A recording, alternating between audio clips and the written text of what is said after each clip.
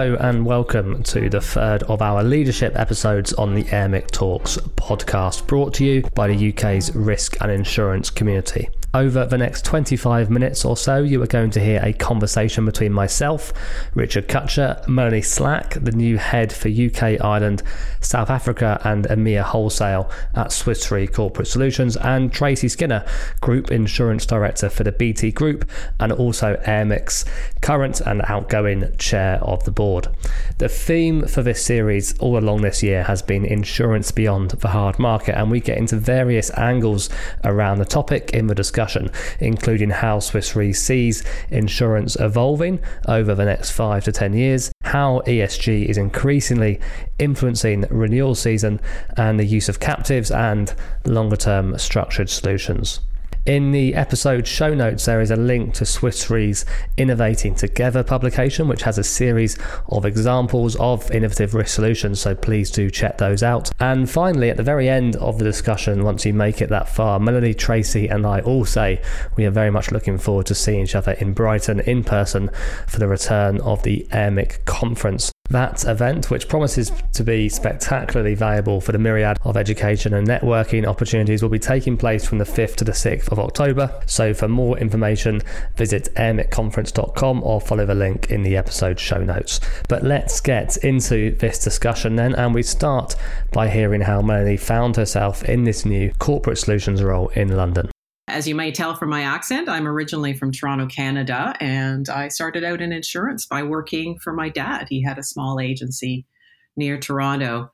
And through that, I somehow ended up becoming a life and health underwriter, which led me eventually to joining Swiss Re exactly 20 years ago as the global chief underwriter in life and health underwriting. And in my journey with Swiss Re, I have worked in 5 countries, sometimes more than once. So I have lived in the UK before, and a whole range of roles across 4 continents. So we could do a whole podcast on that story. So I think what I'd like to mention is the coolest role that I think I ever had at Swiss Re was I was seconded by Swiss Re to head up a startup microinsurance company in Central America. And it was really cool because that was aligning my technical expertise, if you will, to purpose, really, in terms of helping micro borrowers in the region mitigate the risk of NatCats exposure to their micro borrowing. So that's again another podcast. But I joined Corso 4 years ago and moved from Australia in May because my daughter has been studying here. She's 18, and thanks to COVID, I haven't been able to see her for 17 months. So joined the team here as the country head for the UK, Ireland, and South Africa. So the Corso team is the global commercial insurance arm of Swiss Re Group, and we are global with 40 offices around the world. So our mandate is to operate as a specialized risk partner for corporates, and our team focuses on offering traditional and customized insurance solutions.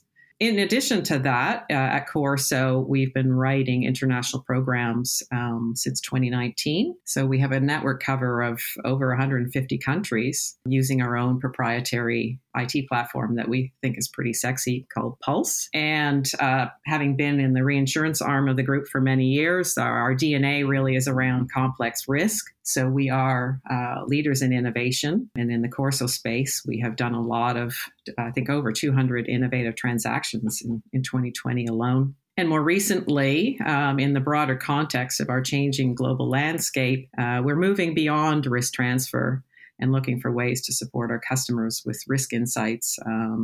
And particular focus right now is helping them assess the long-term effects of climate change on their assets, assessing the need for transparency in their financial disclosure and in their global supply chains. So a lot going on. Very interesting, Melanie. So how do you and Swiss Re see insurance evolving over the next, say, 5 to 10 years? I understand that Swiss Re has used this market environment opportunity to have a bit of a reset. Yeah, absolutely. There's a lot going on. I joined Corso in the commercial insurance industry just 5 years ago. And when I joined, it did seem to me like there's a need for an end-to-end transformation. We need to digitally, culturally adapt to a changing landscape. And for many insurers, there are big challenges with our legacy systems, unintegrated vendor systems, and our talent being able to adapt to the changing landscape. One of the advantages that I saw with Corso is because we're a relative newcomer, we aren't as encumbered by legacy systems and in some cases even legacy risk. But nonetheless, when our new CEO, Andreas Berger, joined in 2019, we started our own transformation to sharpen our focus with a focus on sustainable profitability and partnering with clients on a sustainable journey. So we were just kicking off that transformation towards sustainable profitability right around when the COVID pandemic kicked off, which has been in many ways for all of us a reset, if you will. So the implications of the pandemic, are wide-reaching and huge, and they've been covered in many ways on many other podcasts around how that's impacted business travel, hybrid working, the change in the UK high street, to name a few. But I think what's relevant in the topic of COVID for this conversation is how it's disrupted operations and highlighted the vulnerability, really, of the supply chains across the globe. There's all kinds of examples around that with the Suez Canal and such. So what I see evolving really is how the disruption of the supply chain have brought this topic right to the C-suite agenda. So they're reshaping worldwide. I think this will continue over time, and the impact to companies everywhere is to try and cut their exposure to the rising geopolitical tensions. And even in spite of stronger national economic support, supply chains are still globally interdependent. So most of the planet has also been having an ever-increasing focus on human rights and the health of our planet. So there's a need for our supply chains to become more and more transparent. There's increasing pressure on companies to ensure they're not associated with any form of exploitation of people or other ESG-related misconduct. And regardless of those geopolitical tensions and the pandemic, I don't think global trade is going to end. So in the context of what we're working on and what's evolving is we believe that international programs are going to continue to be very relevant. So it looks like the pandemic and the hardening of the market in various forms is going to continue into the next year. And this has created a shock to the system for corporates. So another area really of focus is around digital transformation that's taking place in the insurance industry. So for us, this means we've been quite busy trying to leverage data, technology, and analytics in a way that we can provide better solutions for our clients. One of the things that we've been working on right here in the UK is to launch a mid-market solution that we call Elevate, that's really leveraging data to differentiate. And I think in the context of all of that, we'll just continue over the years to move beyond risk transfer in the context of that changing landscape. I think we need to just partner more and more with our clients to find additional solutions and services that continue to address inefficiencies in the insurance value chain. And essentially, if we look at things at a macro level, as things are changing more and more and there are more threats to our planet and the way we live our life, we have to leverage partnerships to co-create solutions in a more agile way. Tracy, I'd be interested to hear, as Melanie said there, I think we're not out of this market cycle yet, but what changes or shifts would you like to see, Tracy, as an insurance buyer, as we do hopefully move out of this market cycle? It's quite clear to me that we aren't, looking at a sort of boom and bust situation now, which I think is quite helpful.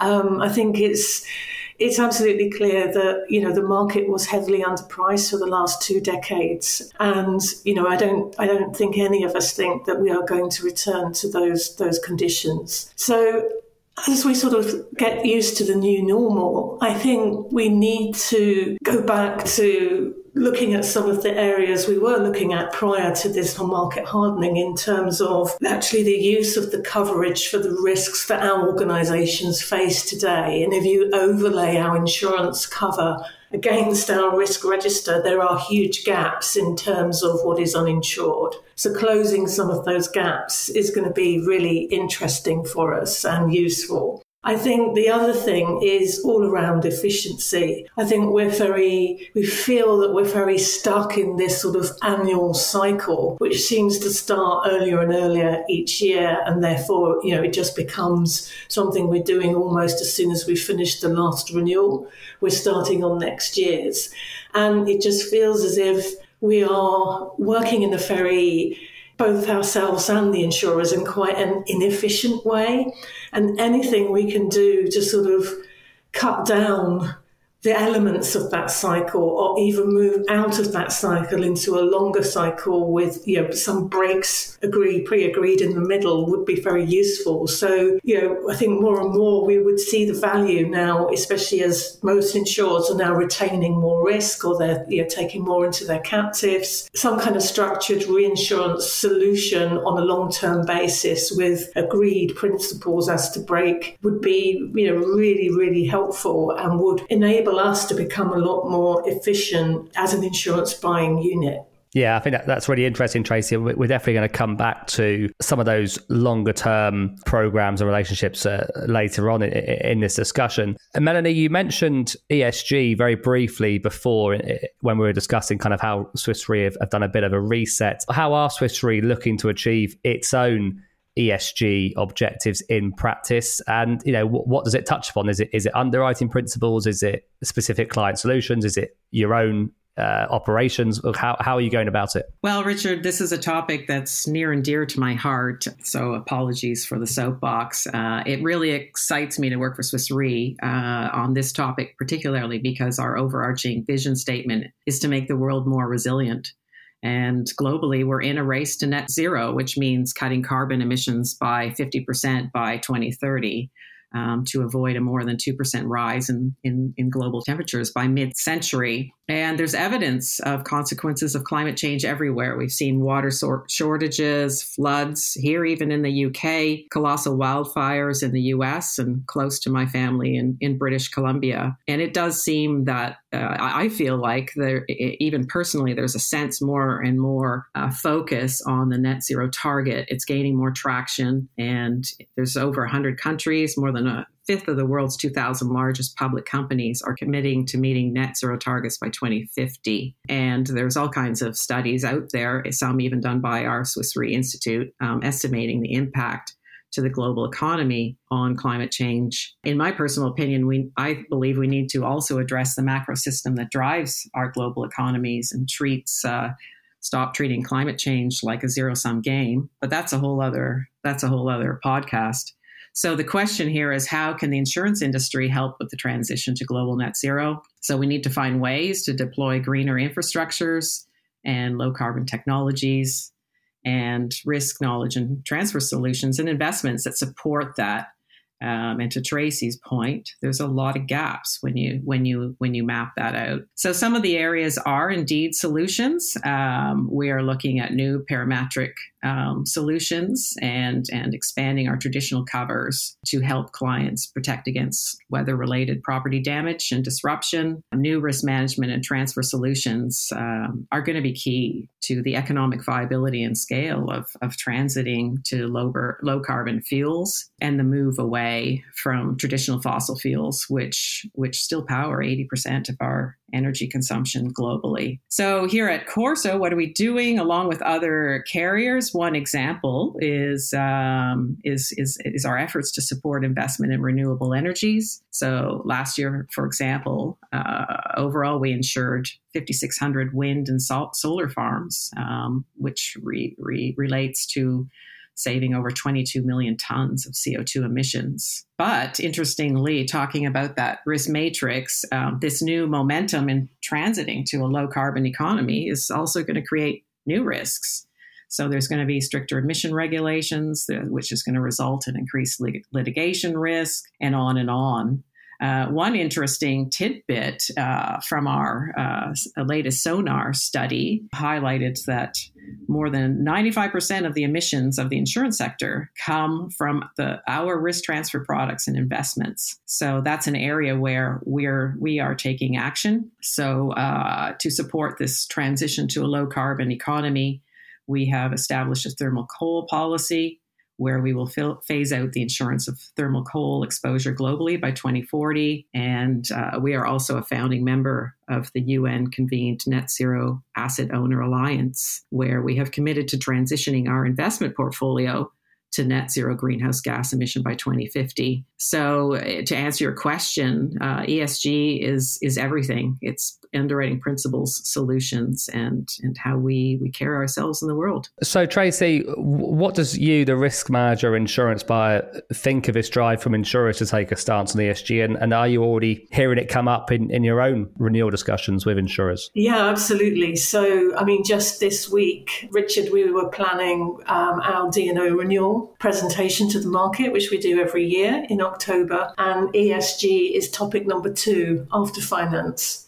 So that's just gives you sort of, and last year it wasn't on the agenda at all. Yeah, wow. So that just shows you the change, yeah. And we understand it and we really welcome it because we are doing exactly the same in terms of our supply chain. So, we are very interested in, as a buyer and making use of suppliers, we are very interested in understanding where those suppliers are on their ESG journey. So, just to share a couple of things with you about BT, which really excite me. I mean, we have the largest fleet in the UK outside of the Royal Mail, okay? And we are already trying to drive, no pun intended, the electric vision through that fleet by working very collaboratively with other large fleet providers and the manufacturers to see what they can do to tailor their needs to our fleet in terms of the electric conversion.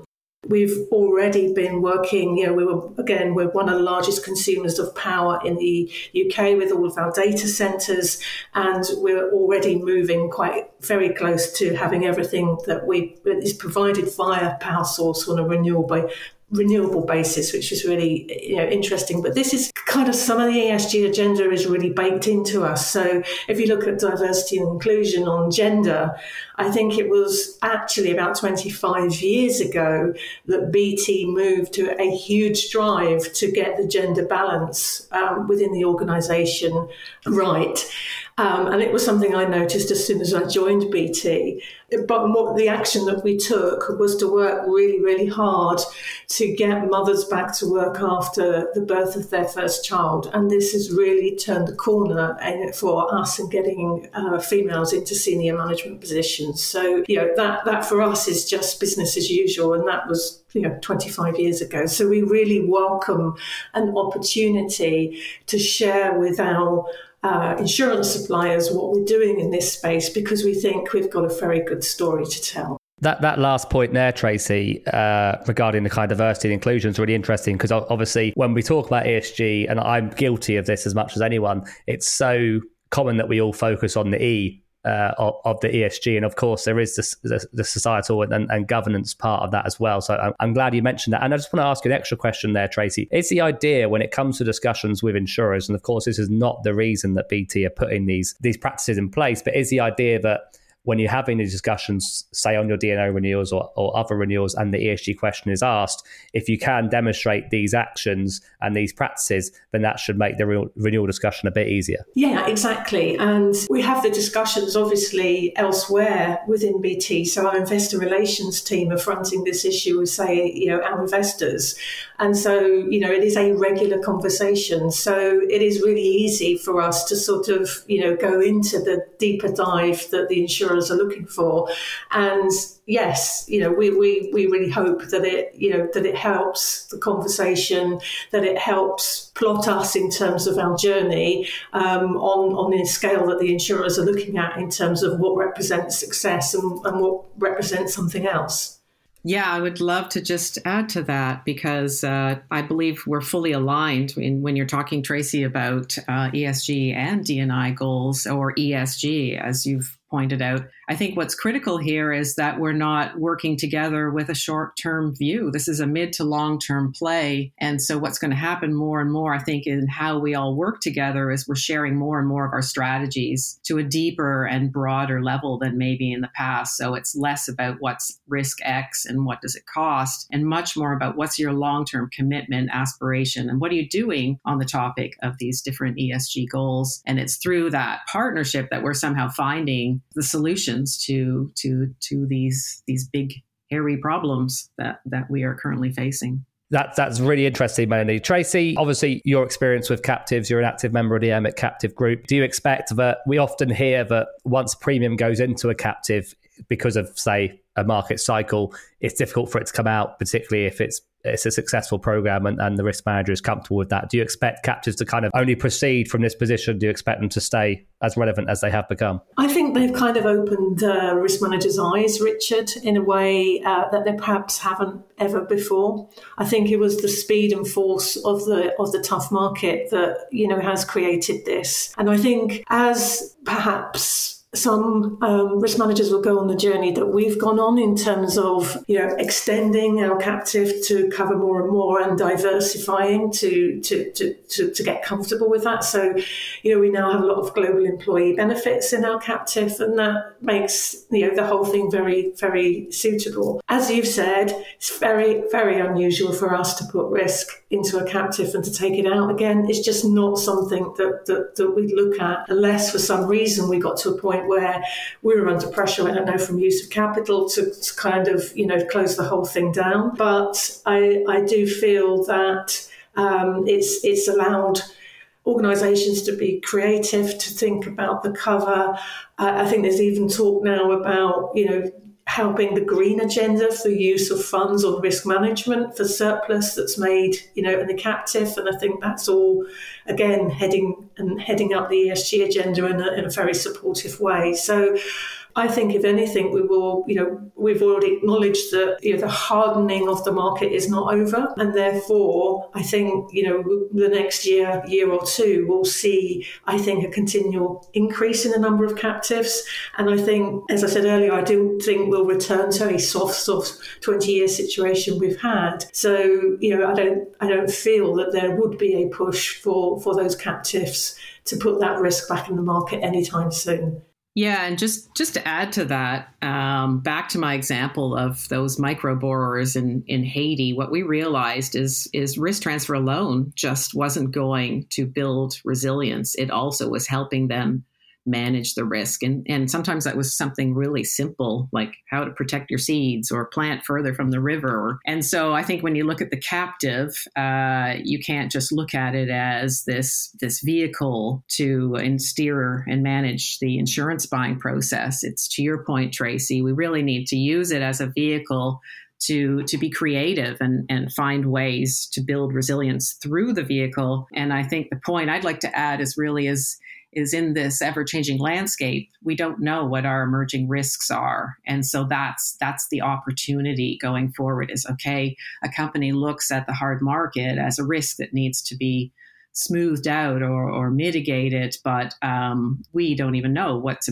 on the horizon. And a captive looks to be a really useful tool if we use it creatively. Yeah, I'll just add one other point, Melanie. You mentioned about it can be a long-term process, obviously setting up a new captive. I've certainly seen that. It's different all around the world in different jurisdictions, but there's a number of quite high-profile captive members who are in the process of setting up a captive, and it definitely started last year. And as far as I know, they haven't been licensed yet. I think they're hoping to get them licensed by the end of this year. Tracy? Yeah, I just wondered, Richard, we do see, when we see increasing demand for captives, we do see a rise in the protected cell environment, but I don't feel as if that's happened this time. Is that your experience? I think Marsh & Aon would tell you it has. It's not always as public as my experience, Tracy. So I don't think I'm aware of particularly continental Europeans and American firms doing it. I'm not so sure about the UK market utilising cells. Of course, Guernsey is obviously the kind of go-to jurisdiction to do that in. And I believe there has been particularly kind of some monoline programs, things like professional indemnity. I think we have seen cells being used there, but it's it's not normally as shouted about, or the companies involved are not normally as public talking about it, because I think it's seen more as a solution than as setting up a subsidiary, if that makes sense. So I think it is happening. And as I said, the brokers would certainly tell you it is happening, but I think it's a harder thing to measure in terms of how much it's happening. So lastly, Melanie, Tracy touched right at the beginning of this episode, Tracy touched on the kind of the desire perhaps for longer term solutions. And I know that longer term structured solutions is an area that Swiss Re are very well experienced in. And insurance buyers do seem keen to explore more of these, particularly on the topic of captives, as captives take on bigger retentions and have a wider spread of risk. Do you see this as an area for continued growth for Swiss Re and the insurance market, Melanie? Oh, yeah, absolutely. With the hard market and everything else going on, insurers are definitely looking for different tools and instruments to do what they can.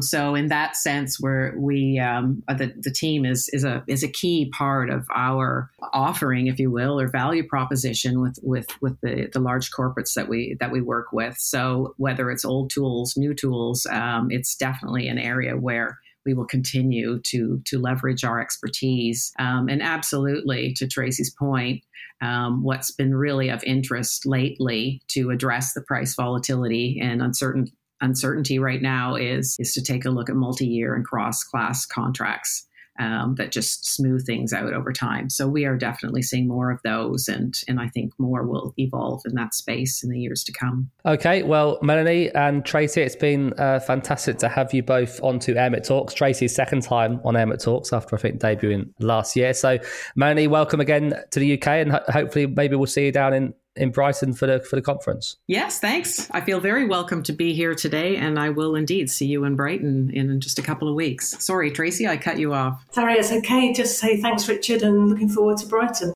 Well, thank you to Melanie Slack of Swiss Re Corporate Solutions and BT and AIRMIC's Tracy Skinner for a brilliant discussion. Personally, I was particularly interested to hear both Tracy's experience and Melanie's insights on how ESG is only increasingly entering renewal discussions, and I'm sure that is an area we're going to be talking about a lot at AIRMIC as the insurance market develops over the next few years. As mentioned, there is a link to Swiss Re resources on innovative risk solutions in the episode show notes, so do please pay that a visit. And we are expecting to release 2 more of these leadership interviews before the end of the year, so keep an eye on the AIRMIT Talks podcast feed on your podcast app of choice over the next few months. In the meantime, I really do hope to see many of you in person in Brighton. Take care.